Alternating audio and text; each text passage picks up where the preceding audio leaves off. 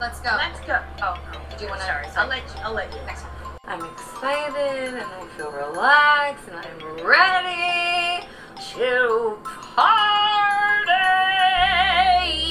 Let's say sorry. You don't need to do that. You don't need to apologize. It's a fucked up female habit. You don't need to be sorry for anything ever. Can you guess what every woman's worst nightmare is? I don't have rage issues. I have nothing to prove to you. When I'm good, I'm very good. But when I'm bad, I'm better.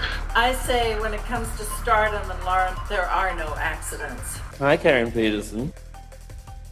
Hello, everybody, and welcome to Citizen Dame, the podcast where we love spooky stuff, and we also understand the difference between legal results and social and cultural results. I am Lauren Humphries Brooks. With me, as always, is Karen Peterson. Hello, Karen. Hello. How are you doing today? Before we get into all the nitty-gritty stuff. I'm doing great. It's been a week. I got off a plane and climbed into bed because I was sick all week and it's been really fun. But it's not COVID. Yay! There was a brief moment where I thought it might be, and I was really mad because I'm just outside of my 2 months window and I'm like getting my booster really soon because of that. I've been waiting for that and I thought, oh crap, are you kidding me? I got COVID again already. I did not. Yeah, I got my booster a little early post my infection, partially because mine was very mild and also because I was traveling. So I was like, I'm gonna get boosted before I travel and just like, have that level of protection, whatever. But yeah, it was when this was like, I'm gonna be so mad if I don't get boosted and then I get COVID again. I'm gonna be like, fuck you, COVID. Yeah, exactly. But, there are other things going around still, so. Yes, there's still colds and flus and all of those lovely things, Yeah. and 'tis the season after all for it. And I mean, I spent 4 days being awake for, 18 to 20 hours at a time. And when you don't sleep and then you're also around, you know, icky people carrying bugs, it makes it much easier to contract stuff. Film festivals. You're at a film festival, which we're going I to talk was, about, yeah. in a few minutes. That's why we didn't record last week. But film festivals are notorious for people getting really sick. Like people talk about Sundance all the time, like the combination of high altitude and the time of year and just gross people in close proximity to each other. Mm-hmm. Oh yeah. Human beings are disgusting, is They what I'm are, they saying. are. Yeah. The only time it's so weird, so strange, but the only time I've gone to Sundance and not come back sick was January 2020 when COVID, That's like that amazing. should have been a super spreader. That should have been when COVID hit America, was that event. And I not only didn't get COVID because we didn't have it really out in the wild here yet, but I also didn't get a flu or anything that year, and I usually do every year. So, like, I remember a couple years ago, there was one time I was walking up these really steep steps. They were like ski steps going up to one of the slopes. I was going to a resort to do an interview, and and it's outside. It's freezing cold. I mean, it's like, 18 degrees, which is freezing. And I felt it the moment my lungs were like, nope, you're gonna get sick now. It was so weird. And within 24 hours, I was like dying. So yeah. Your lungs are totally like, nope, fuck you and fuck this. Like, Yep. well, Oh, you sound like you're doing all right, so we're glad about that. But thanks. Yeah. we're gonna talk about some fun things today. But first, I guess we're gonna talk about some not so fun things. Yeah. I want to start briefly because I don't think there's tons to say about this, but let's start briefly with the Kevin Spacey result of, as you pointed out before we started recording, of the civil trial. This is not a criminal trial. Right. The criminal charges are still pending in London. Yeah, like he's still facing other accusers. So this was the civil trial involving Anthony Rapp, who several years ago came out to talk about Spacey assaulting him essentially when he was a teenager, when he was 14 years old. Yeah, he was the one that opened the floodgates on Kevin Spacey. Yeah. And in the result of the civil trial was essentially that Spacey was found there was found not to be enough evidence to to find Spacey guilty of assault, and I believe he was brought up on battery charges. And a few things that like this has been weirdly reported on, and people have been talking about, oh, he's been acquitted, he didn't do it, all of that kind of thing, which of course we get a lot when these kinds of things happen. Few things to note is that there were certain charges that Rapp could not bring because the statute of limitations had expired. So some of the more serious charges, including things like sexual assault, was just something that he could not bring. And again, this was a civil trial. So that's something to note as we go forward with this. This is a victory for Spacey in a lot of ways, and it certainly like kind of builds up his image again. But we also, I think, as we've talked about a number of times on this podcast, we need to note the difference between legal results and more of the cultural and social ones. There are certain things that have to be proved in a court of law, Right. in order for someone to be found guilty on charges, et cetera, both in civil and criminal trials. Yeah. Well, and in addition to that, one of the things that I kept seeing yesterday or whatever day it was that the verdict came out, people were saying, and this was partly the fault of the Hollywood Reporter because that was the article that was mostly going around that was sharing this incorrect information. But they were saying that the jury found that Kevin Spacey did not assault Anthony Rapp. That's not what happened, and that's not what a civil jury does. That's not their responsibility. Their responsibility is to weigh the evidence and decide if there's enough that the person being sued, in this case, Kevin Spacey is being sued, likely, like if there's enough evidence that they did do the thing that they're being sued for. And in this case, what the jury found was that there's not enough evidence to say yes or no. And so in that case, they have to side with the defendant, not the plaintiff. And so they're not saying, hey, this didn't happen. They're just saying, hey, we don't know if it happened. And because of that, we can't give Anthony Rapp $40 million. Yeah, and this is something to really pay attention to. And one of the things that I was thinking about when you were saying about the Hollywood Reporter article, there is a lot of, so like we're going to link the CNN article that I think goes into more of the legal issues a little bit more than a number, like the differences between what must be proven in a court of law versus what may have actually happened or what we think happened or what someone claims has happened. And as we talked about before, sexual assault generally is difficult to prove, right? Mhm. And particularly when you're not talking about, as it were, quote, straightforward rape. You're talking about, touching someone. You're talking about grabbing someone in a way that they don't like, et cetera, et cetera. So proving that, how do you prove that? You don't, especially for a case that has been this long, right? Yeah. This is not like, an immediate aftermath of anything. And so we've talked about that before. But the other thing is that a lot of the media reporting on this, especially within film and television media, is people are writing about it who are not legal experts, who aren't court reporters, who do not completely understand the way that that the courts actually work. Like, I don't understand the way that the courts actually work. I understand a little bit more the more that I read. But if I were asked to, write up a news piece about this, I wouldn't necessarily use the correct language. And I think that that's a problem, particularly when we're talking about Me Too within Hollywood, is that we're talking about the overlap between media and the legal world. And there's a lot of misinformation that gets going as a result of that. So we really need to be aware of that, particularly when we're looking at places like the Hollywood Reporter or Variety or some of the bigger kind of trade publications and media publications. They don't necessarily know what they're talking about. Mm-hmm. Yeah, exactly.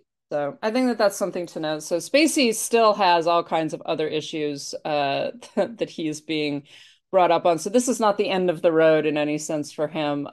But we definitely need to note that this does not mean he is not guilty. Right. And I can almost guarantee that this does mean that he's going to be guilty of giving us another Christmas video. Christ. I think that we should end by kind of giving Rapp's words that what he said on Friday in a statement released on Twitter was that this was about shining a light as part of the larger movement to stand up against all forms of sexual violence. I pledge to keep on advocating for efforts to ensure that we can live and work in a world that is free from sexual violence of any kind. I sincerely hope that survivors continue to tell their stories and fight for accountability. And I think that that's a good kind of place to end on this. So, yeah, fuck you, Kevin Spacey. Yep, exactly. Moving to another thing that, again, when we talk about the legal issues wrapped up in Me Too versus the realities of Me Too, let's talk a little bit about Bill Murray. Hmm. Uh, Bill Murray, who has been in all kinds of various trouble recently. This kind of got kicked off again.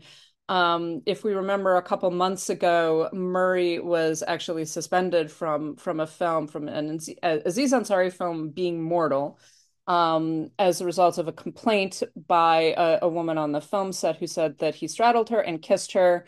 And he claims that he was playing around, that he was making a joke, etc. And she said, you assaulted me. And he did pay $100,000 to settle a complaint from her. So just to note that. Yeah.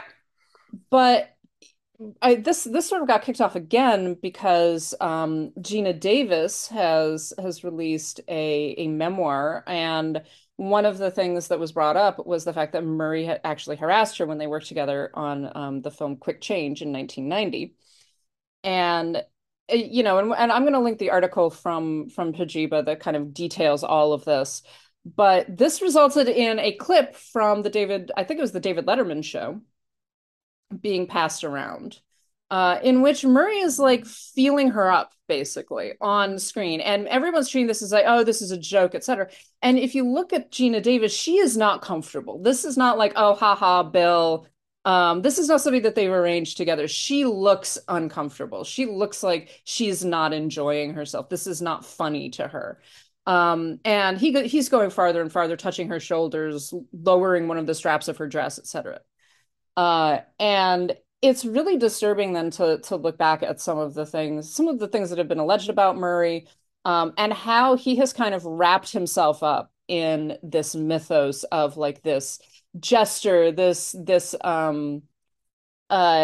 guy who, he does these major things as a joke. We talk about him showing up at parties, screenings that he hasn't been invited to, all of this stuff that he's kind of created this persona of himself as being this, kind of indie darling image that is very idiosyncratic and just pops up in places just like, oh my God, it's Bill Murray. Isn't that funny? I even remember when I was in college and at St. Andrews, he was at a celebrity golf tournament there. And there's this whole story about how he showed up at a party and bought everybody drinks. That he was just, so it was this attitude of like, oh, he's just running around. And then you're kind of like, why is this 50, 60-year-old man at a party for undergrads? Yeah. Well, there was also like a story. I don't know if this was ever actually true, but there was supposedly a phone number that he had set up where you could call and invite him to your stuff, like weddings and parties and stuff like that. And if he was around, he would show up. And that seems all very charming and almost like, oh, isn't this cute? Isn't this funny? But Hmm. there's that others, it has, and I think the Pajiba article makes a very good argument about it, has kind of obscured some of the other things that have been said about him. And he Yeah. has been accused of violence, of abuse against his ex-wife. He has been accused of abuse on set. He created problems with many, many friends, including people like Harold Ramis, who just like no longer would associate with him because he would be volatile. He would be violent on set. He would scream at people. There's a story that Seth Green tells about him picking Seth Green up, and Seth Green is a child at this point, and putting him in a trash can. And all of this has kind of been laughed off in a certain sense of like, oh, isn't he funny? But now we're kind of looking at it through a different lens, particularly as a result of this more recent allegations that Gina Davis has made more, and are beginning to be like, was this funny? Was this really, how much of this is a dodge? How much of this is really like, this is an abusive person? Yeah. Well, and in that Pajiba article, it even says that Dan Aykroyd had called him the Murray Cane because he was so volatile. It was like, it was like a big storm. You never knew which way he was going and how bad it was going to be, which that is very telling. And it's interesting because I mean, I've heard stories about Bill Murray for years and years and years, like going back to probably, I mean, I was too young to hear those stories in the 80s, but definitely in the 90s, I would hear stuff about him. And it's interesting because there were also a lot of stories about Chevy Chase, who is basically persona non grata. Like Chevy Chase has been kind of bounced out. He's not going to be part of the community reunion. He's not going to, he's like nowhere to be found these days, practically. Whereas Bill Murray has continued to work, and I think a lot of it is because of this persona that he has cultivated as being this like lovable old grump, which is something that has always been part of his character. Yeah. Every character he's played has been this curmudgeon, that, like in Groundhog Day, it's about beating him into submission in a way, but Hmm. in Ghostbusters, that's his whole shtick. It's this grumpy guy that you just like. And but it's interesting because I think for so long, and this was kind of the same thing with Harvey Weinstein, and I'm not saying Bill Murray is on the level of Harvey Weinstein, not too many people are, but but the thing is, like, going back, as much as 25, 30 years ago, I was hearing stories about these guys, about them being just these, like, pretty volatile, terrible people. And because nothing ever happened, I just kind of like pushed it off because, of course, if they were this bad and this abusive, somebody would do something about it, right? Like, I just took that for granted for so long. And now I'm realizing, well, I mean, over the last 5 to 6 years, I've really seen how untrue that really was and how Hmm. really so much of this is way worse than we ever thought. Well, and so much of it really does come off as like, even if some of the worst allegations that have been said about him aren't true, right? Or are Right. overblown, just the bullying, the Yeah. meanness, right? The willingness to, pick up a child and put him in a trash can. And to have that laughed off. And I think that a lot of it reminds me of the way that just, people beyond someone like Bill Murray, but men of a certain type get away with certain things. They get Hmm. away with being bullies, basically, because, oh, they're funny, it's a joke. Oh, he's not serious, he's just being Bill, right? Yeah. And you hear that a lot about particularly men and particularly that kind of abusive men where you sort of you laugh off or if you're the victim, you're told to laugh off bad Hmm. behavior that crosses a line, right? Because there's a difference between making a stupid joke that doesn't land and physically assaulting someone. There's a difference also between making a stupid joke that doesn't land and then you apologize for it because, hey, I'm really sorry, I didn't mean it that way, etc. And just not caring and being like, oh, we're gonna run people down, we're gonna treat people badly, and it's funny. Right. And you see that I think in a lot of Murray's persona because yeah, I think he has definitely wrapped himself up in this myth that he's this, like you say, he's this charming curmudgeon. He's this sarcastic guy. You can't hold him responsible for anything. It's just like I think that we should. And Hmm. this is the problem that runs throughout particularly comedy, this type of behavior. More so even I think in a lot of ways than with dramatic actors, but particularly with comedy when we're just so willing because someone is a beloved comedian to kind of ignore or dismiss or not pay attention to the much more disturbing elements of their persona. Yeah.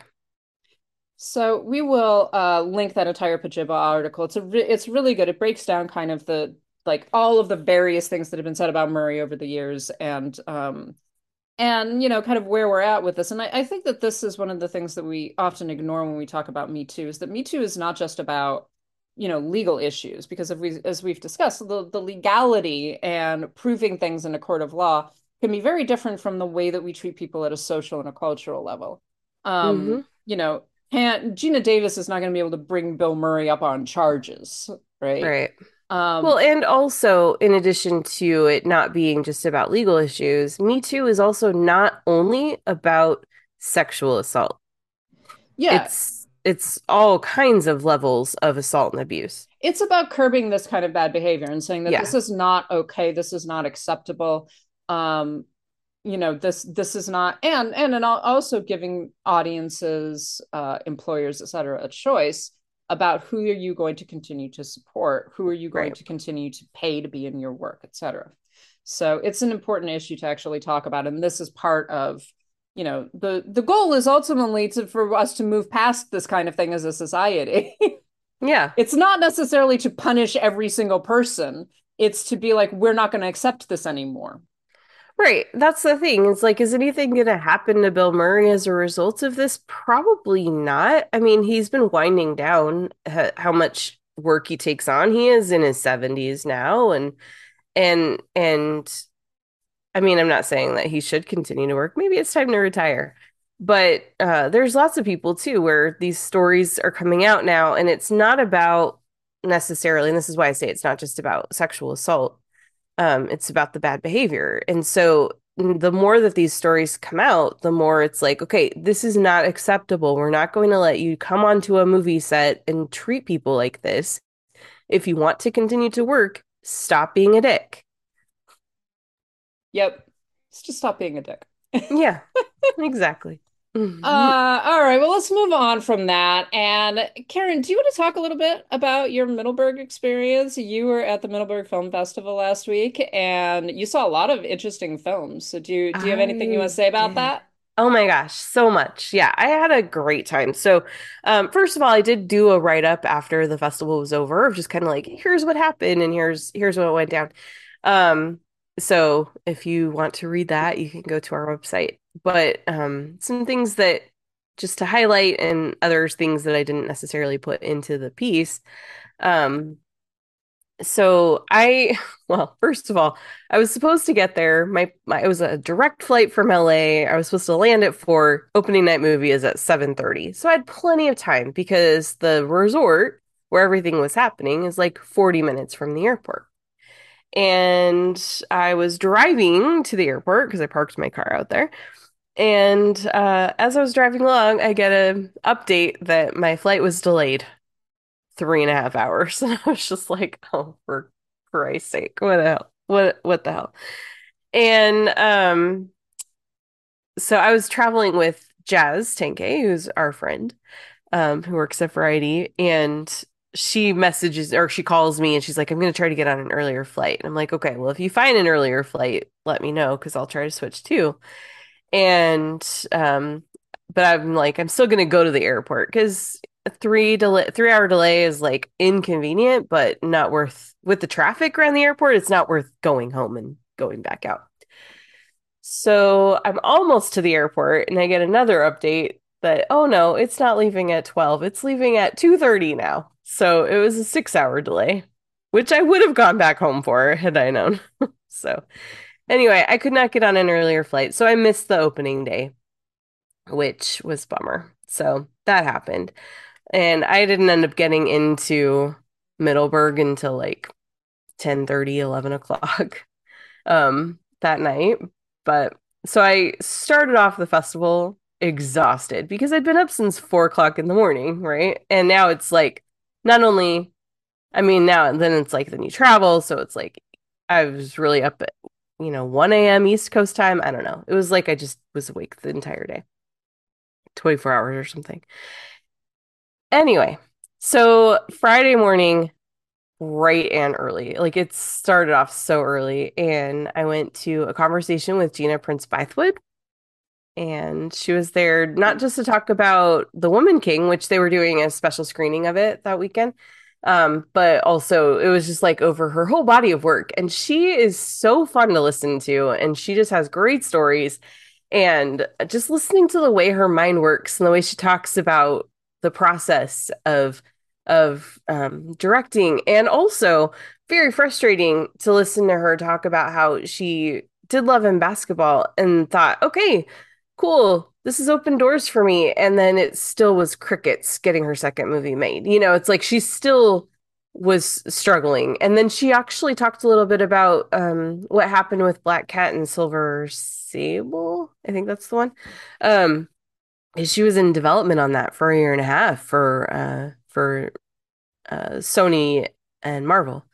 and it ended up not going forward. And but she was talking about how like even though that didn't happen and it was disappointing, just the experience of getting to work in that development process was really interesting to her, and it gave her a lot of challenges that actually, in a way, helped prepare her to do films like The Old Guard and The Woman King, which are these big action movies. And so it was just interesting because then she also was just like, I'm tired of people saying that women uh don't want to or can't direct action movies. Look at me. I've just done two of them back to back and I love doing them. So yeah, she was great. I really enjoyed her. And they had a luncheon later that day, a women's luncheon.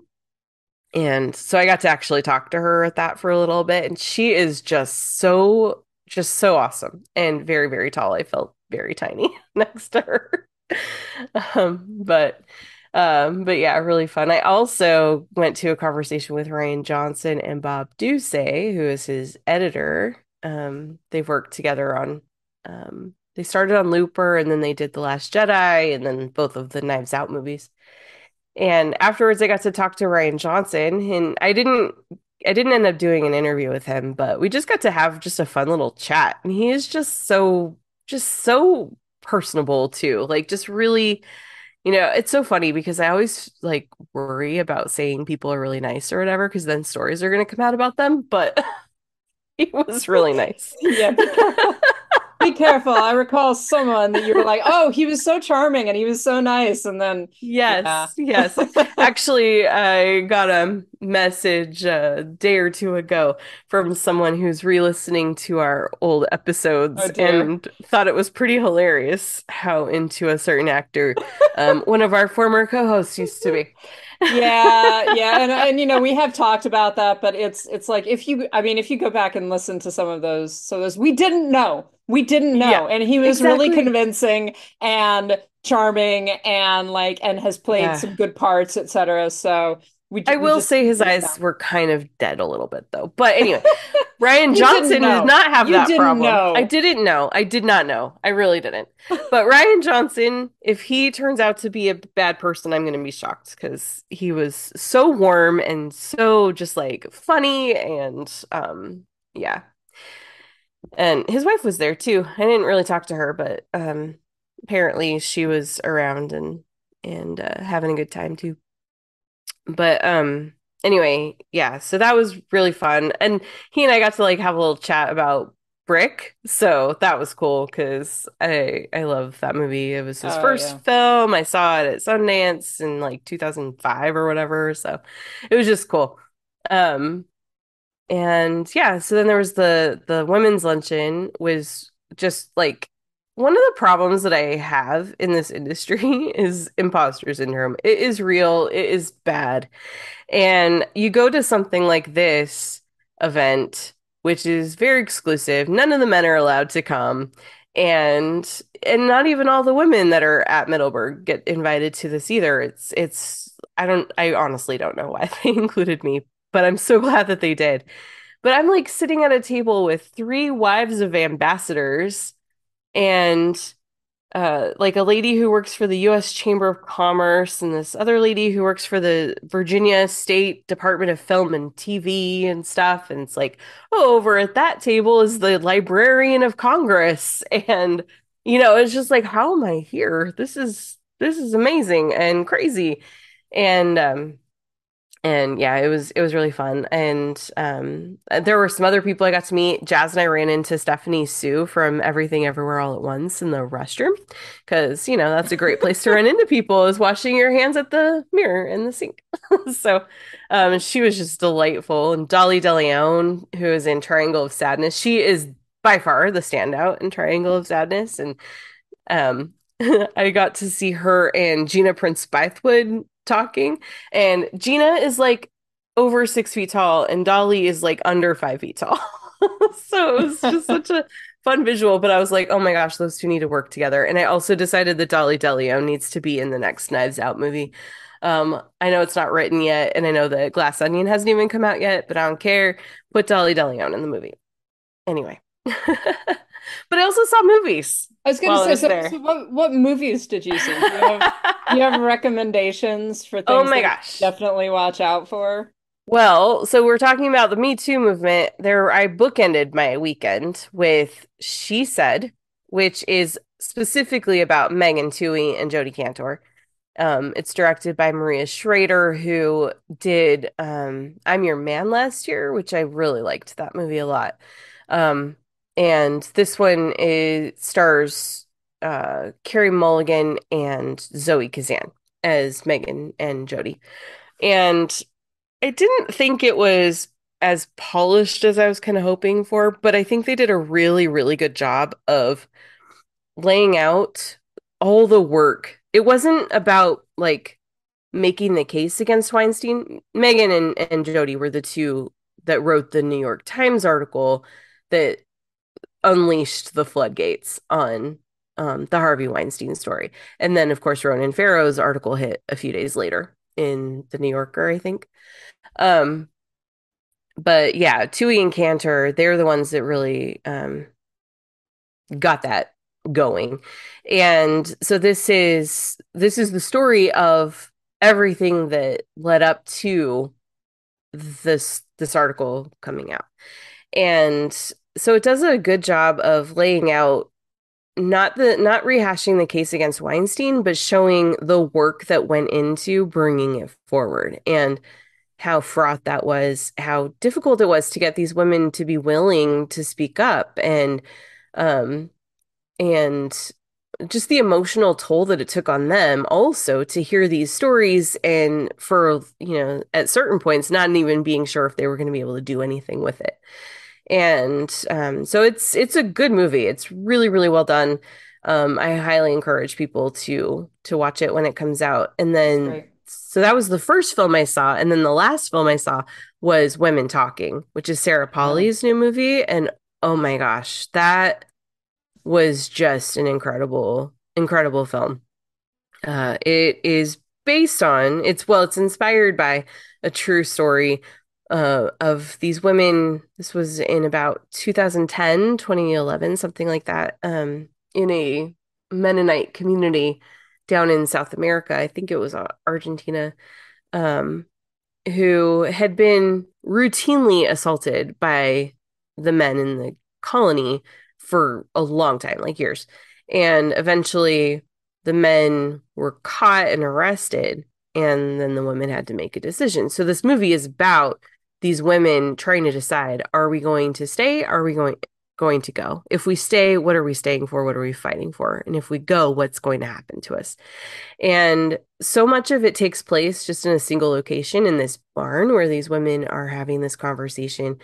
But it really is such an incredible film. And it's amazing to see how a situation like that in a setting like that can feel so cinematic. People complain sometimes about movies feeling too much like it's a stage play. This didn't feel that way at all. It felt like, no, this is a great film. And the performances are incredible. The writing is just gorgeous.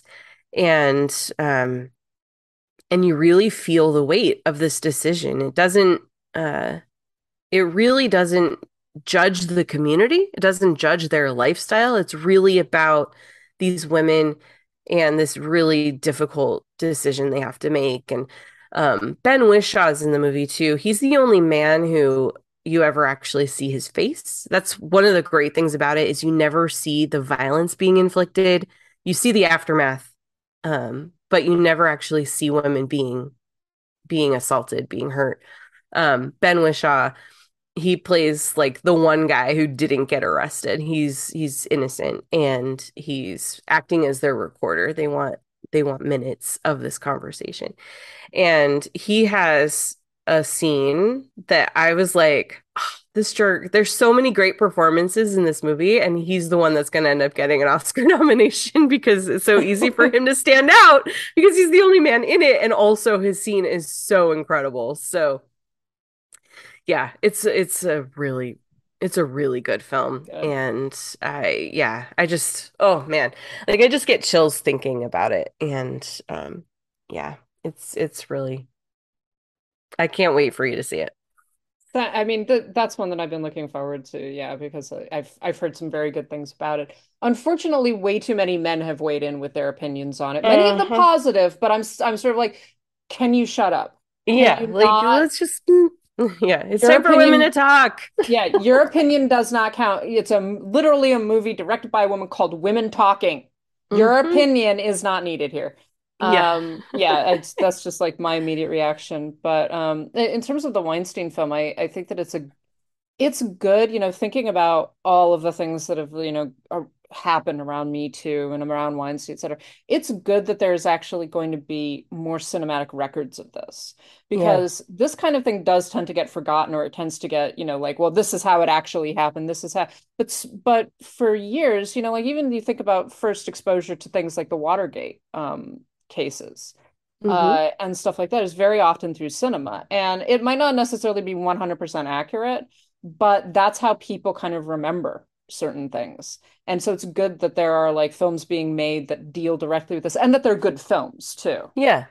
Yeah, definitely. Well, and a couple of people have been complaining that like, oh, it's just so early. It's only been 5 years or whatever. It's like, okay, when did All the President's Men come out? When did Spotlight come out in connection to the end of the sex abuse scandal in the Catholic Church? It's like, no, this needs to happen pretty early on, like you say, because we need this on the record. We need this on the cultural record, and our culture record so often is through film. And yeah, it's great. So that was the beginning and ending of my festival experience, and I saw some good stuff in between. I saw some not good stuff. We'll just focus on the positive today. I loved Glass Onion. It was so much fun. It's very different from Knives Out. And but that's a good thing. It's a completely different mood, it's a different texture, it's a different tone. Everything about it is just different. And I thoroughly enjoyed it. Janelle Monáe is absolutely the standout in that, but there are so many great cameos. Um, Daniel Craig is just perfect as Benoit Blanc, and you actually get to know a little bit more about him, but also the movie isn't all about him, so it's like just little sprinkles, little nuggets about more about him and his life. But yeah, and it's also just a really fun mystery. So I enjoyed that. And then I also on Saturday I really enjoyed The Son, which is by Florian Zeller, who did The Father a couple years ago. This one is Hugh Grant. No, sorry, Hugh Jackman. Hugh Jackman plays a father whose son is dealing with severe mental illness. And Laura Dern plays his ex-wife, the mother of his son, and then Vanessa Kirby is the young new wife, and they just have a new baby. And it's a really difficult film to watch, but I think it's so good. I think what makes it so good is that it really does do a good job of Hugh Jackman in particular is really good at showing how difficult it can be um to be on the outside of someone's mental health experience, but also be kind of on this journey where you're the person that's supposed to help them and you don't know what to do. And I think he just does it so well. I think it's one of his best performances. And the movie is really it's difficult. It's not a fun movie.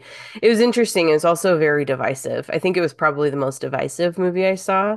I came out of it going like, man, that was so good. And I hopped into a shuttle to go to another movie, and two people hopped in the shuttle with me and they were like, that is the worst movie of the festival. And I was just like, wow, I thought it was the best movie I've seen so far. And they were like, oh man, you must be having a terrible time here. And I'm like, no. So it was interesting, the different reactions, and I think it's going to continue to be a divisive movie, but I thought it was great. And then I had a 1-2 punch that day of just emotional beatdown because I went from The Sun to the movie that actually ended up being my favorite of the festival, and that is The Banshees of Inisherin, which is Martin McDonagh's new movie. It stars Uh-huh. Colin Farrell and Brendan Gleeson and Barry Keoghan. And it Oh my gosh. I just don't even want to say too much about this movie. I think people just need to experience it. But it's in a nutshell, it's Brendan Gleeson and Colin Farrell. They're lifelong best friends. They live on a small island off the coast of mainland Ireland. And one day, Brendan Gleeson just doesn't want to be friends anymore. No reason, just doesn't want to be friends anymore. And it, across the channel on the mainland is the Irish Civil War in 1922-23. And so the movie is such an intimate like metaphor for the civil war that's going on and the way that that divided Ireland, and that's exactly what's happening here. And it just starts off with this little like, I don't want to be friends anymore. I'm mad at you, and it just escalates and it ends up, enveloping this entire community, these two guys, and it's so well done, so well done. Colin Farrell's best performance ever, maybe Brendan Gleeson's too. I don't know, but um just really, really good and very funny, but also just very sad at times too. And absolutely stunning location. Like it's just so green and beautiful. And it's like I want to go to this island. It's so gorgeous. So yeah, so that's kind of that's the best stuff I saw at Middleburg this Well, year. that sounds great. That sounds great. You Yeah. saw a lot of really good stuff. I am all of the ones that you were talking about, I'm looking forward to seeing. So except for the sun. The sun, I admit, I'm like, okay, whatever. Like I will probably see it at some point, but the others I'm very, very excited about. Yeah. So it sounds awesome. Well, thank you so much, Karen. And Yeah. you've got several reviews and a couple of things up on our website about that. And And more coming. I'm still okay. working on getting my reviews out, so All right, so yeah. so there will be more on citizendamepod.com. Well, let's kind of, talk about our Halloween movie experiences right now. Yeah. We did actually get a question that I just spotted on Twitter from Noah asking what is our favorite animated spooky movie? Oh. And I think that that's a good one because we want to talk a little bit about, like the films that we tend to rewatch around this time of year. And I admit that I have not actually rewatched this movie in a long time, but I've rewatched parts of it because I Hmm. love parts of it, and that's The Nightmare Before Christmas. Hmm. Of course, it is an open question. Is this a Christmas movie or is this a Halloween movie? It's both. It can It be is both. both. It's totally Um, both. I personally am not one of those people that like loves horror movies around Christmas. Um, so I tend to be more towards it's a Halloween movie, partially because the opening number is, probably one of the more iconic Halloween songs as far as I'm concerned. And so even though I haven't rewatched the film itself in quite a while, I love that opening sequence. It really is in terms of Tim Burton's concepts, it's Tim Burton at his finest. And I'm trying to remember the action. We have to remember Tim Burton did not actually direct The Nightmare Before Christmas. Henry Uh, Selick. there we go, Henry Selick. And Selvig, Velvet. sorry. I said that wrong.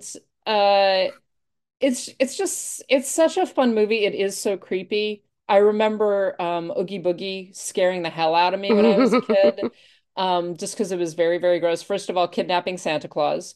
Second of all, like he's made of maggots and all of that. But he's again another great song that I enjoy listening to many times over. So yeah, I think that that's probably my favorite spooky animated film. I would like to ask like our listeners and people who follow us, etc., give us some more recommendations because I would love some like more adult animation for like scary movies. And I know one of the ones that's been recommended has been Perfect Blue, but I know that that involves sexual assault, and I'm not 100% certain if I want to go in that direction for scariness.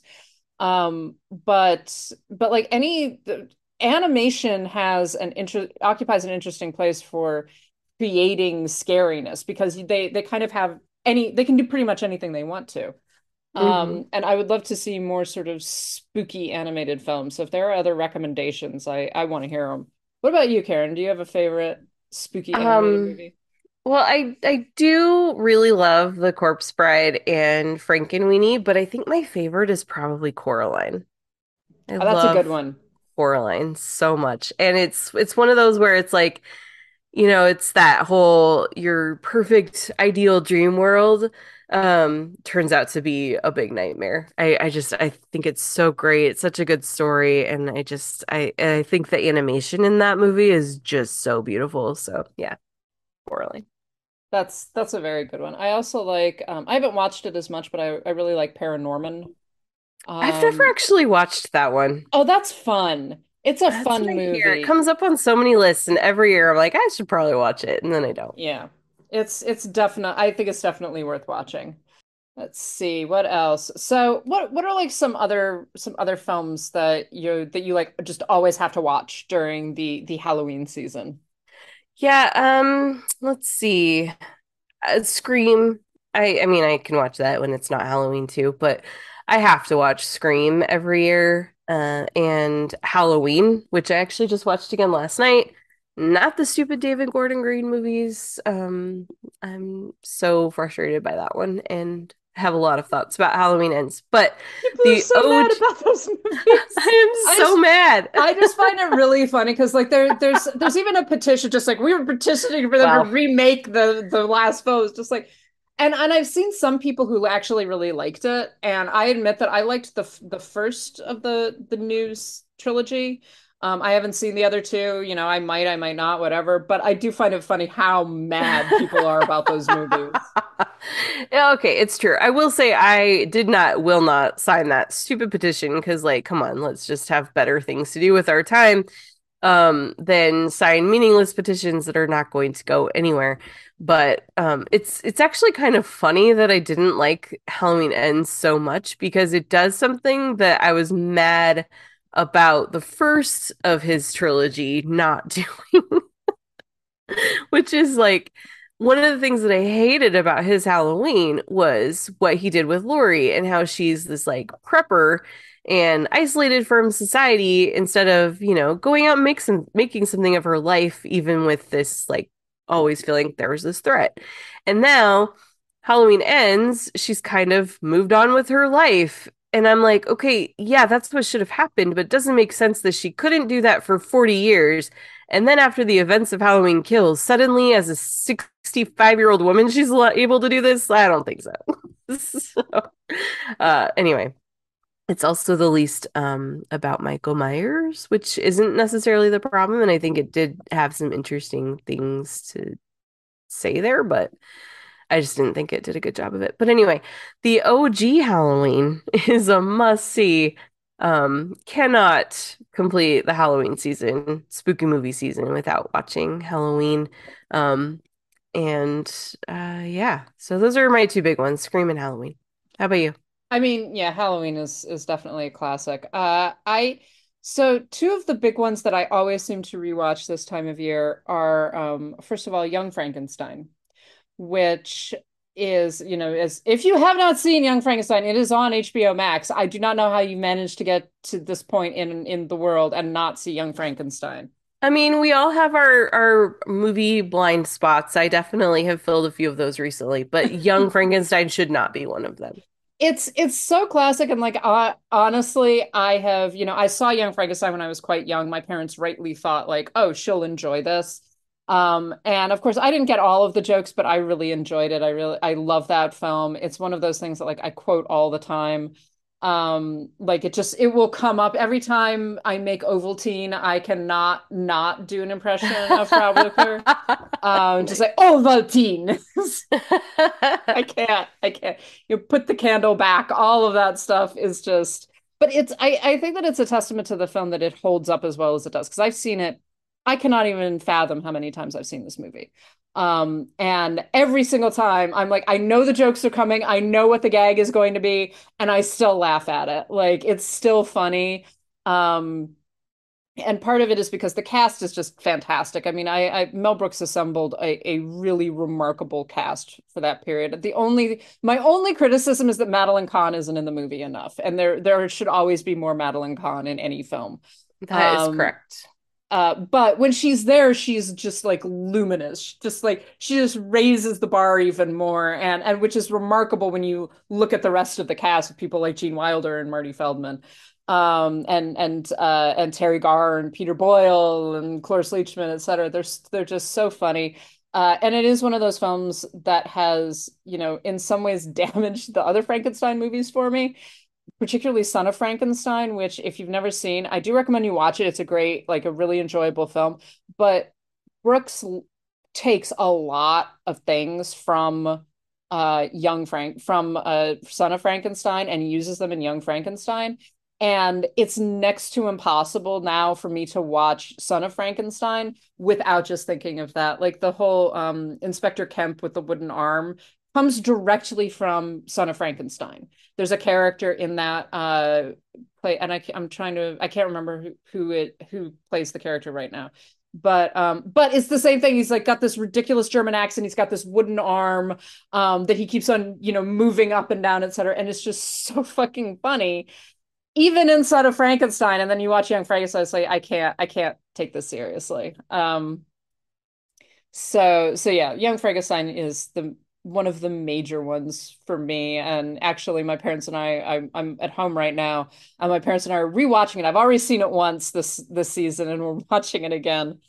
And it's just, yeah, absolutely adore it. Nice.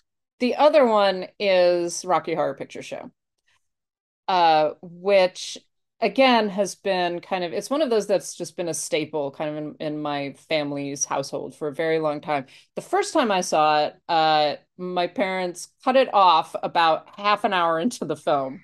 When it starts getting really dark, and it does, Rocky Horror is, I always describe Rocky Horror as being like a party where, it starts out, it's like, oh, isn't this fun? It's exciting and everything. And then it starts getting weird.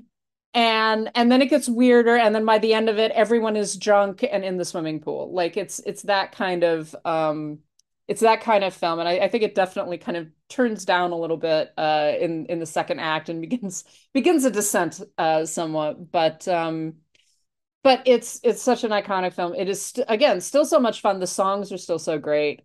Tim Curry, I firmly believe that everyone, regardless of gender or sexual identity, is attracted to Tim Curry in that movie. Like it just doesn't matter. Any sort of emotions that you have around sexuality is just directed at Tim Curry. And possibly Meatloaf. Meatloaf is pretty hot as well.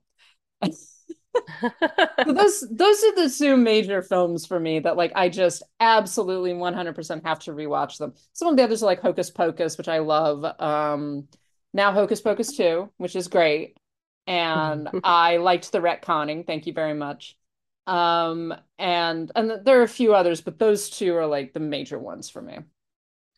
Yeah, I mean, I have some others. Frankenstein and Bride of Frankenstein have kind of become a necessary part of my Halloween season too. I'm trying to think. I love rewatching the Universal horror films. I think that they're the kind of thing, because I've seen them enough, they're the kind of thing that I can put on in the background and just enjoy them.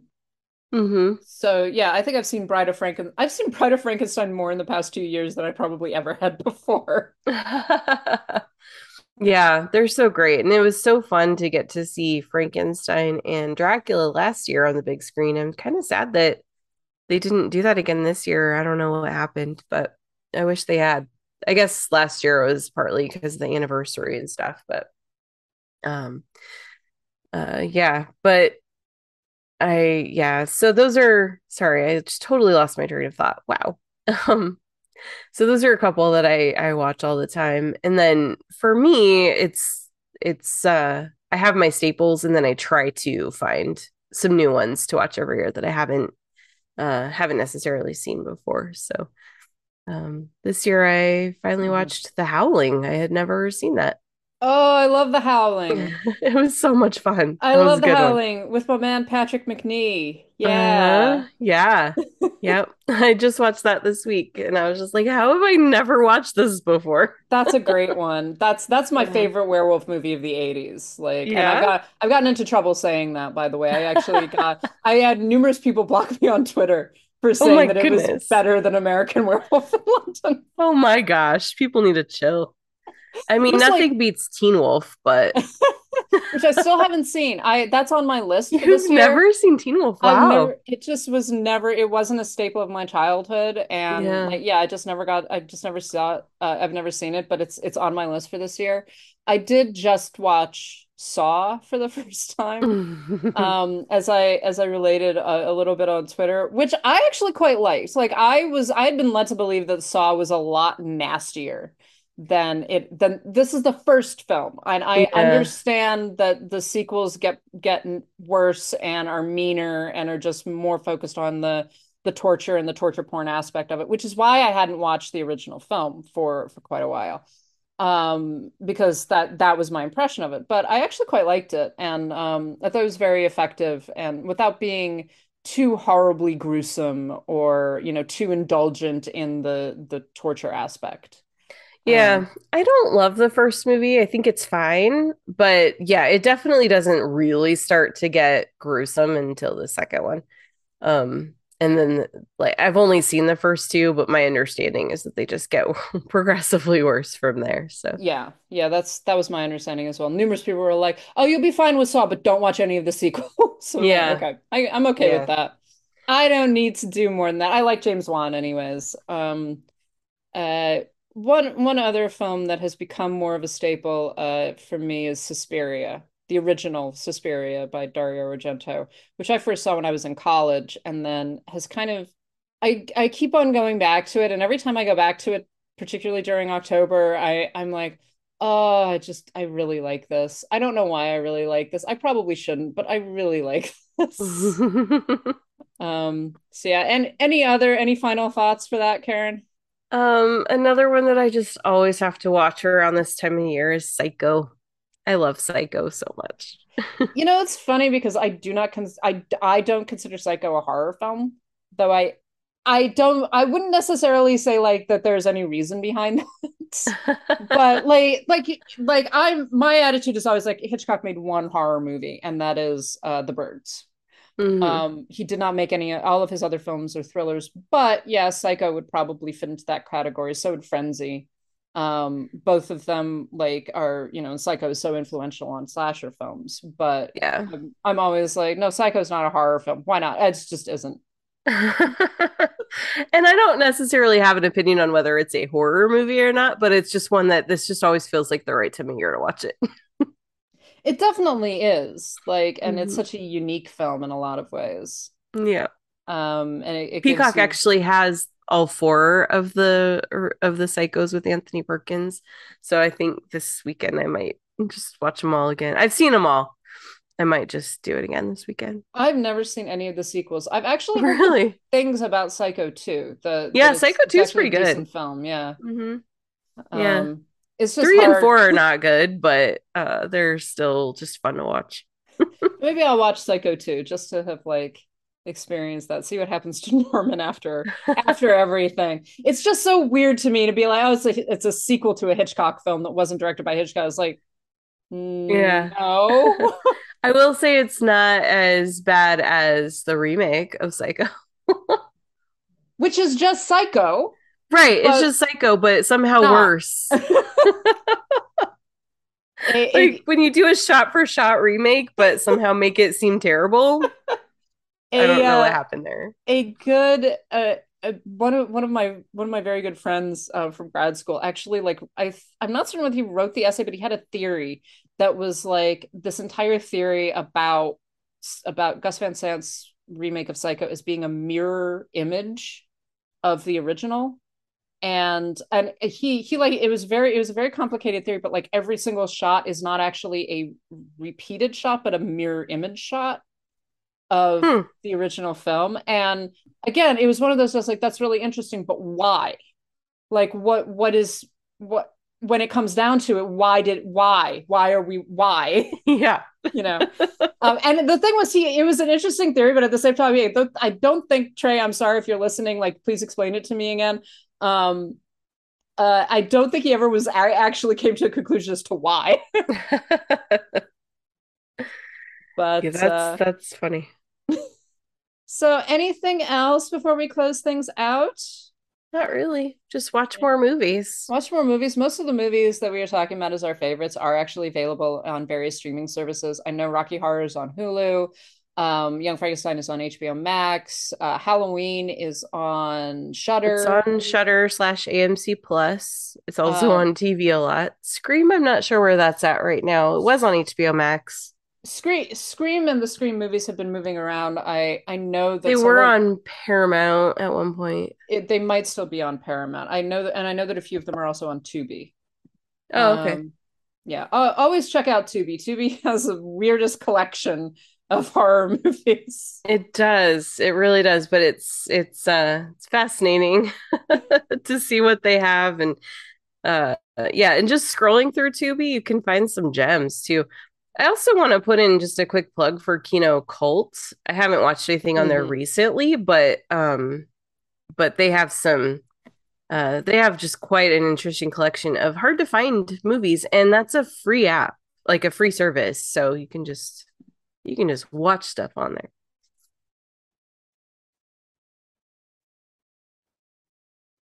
That was all I wanted to say. Sorry. All right. Well, I think that is going to close us out for this week. And as always, thank you all so much for listening to us. We are going to be back next week and we will be talking about Guillermo del Toro because, and in order to prep for that, his Cabinet of Curiosities series is coming out. October 25th, I believe, is when it starts. It's a 4-night event, yes, and it starts October 25th.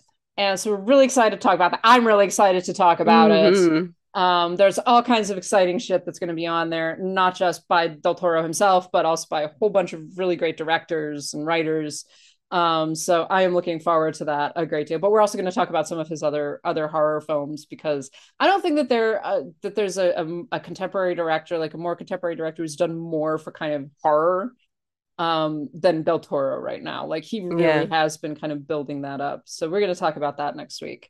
Yeah. And Cabinet of Curiosities is basically, it's 8 1-hour episodes sort of. So it's like 8 short movies, 2 per night over the course of 4 nights. So yeah, all by different directors. There's some like all by different directors. Yeah. There's some Lovecraft adaptations, which I'm really looking forward to. Yeah, it's going to be good.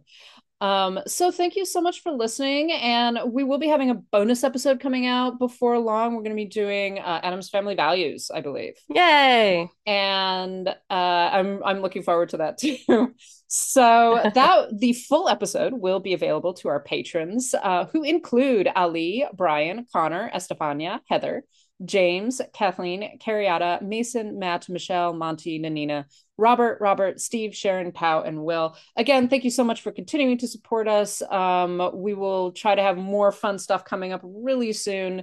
And if you want to join our Patreon, that's patreon.com/citizendame, and you will get all of our bonus episodes and other fun things. If you do that, you also get episodes early and get to listen to us and consider all of the many brilliances that we talk about. We also have a Ko-Fi, that's ko-fi.com/citizendame. And of course, we have our website, citizendamepod.com, where Karen's various reviews are going to be going up. And I've got a few more reviews coming up. So definitely check that out. We try to keep that updated and have some really interesting stuff to talk about there. You can also email us if you want to get in touch with us, citizendamepod@gmail.com.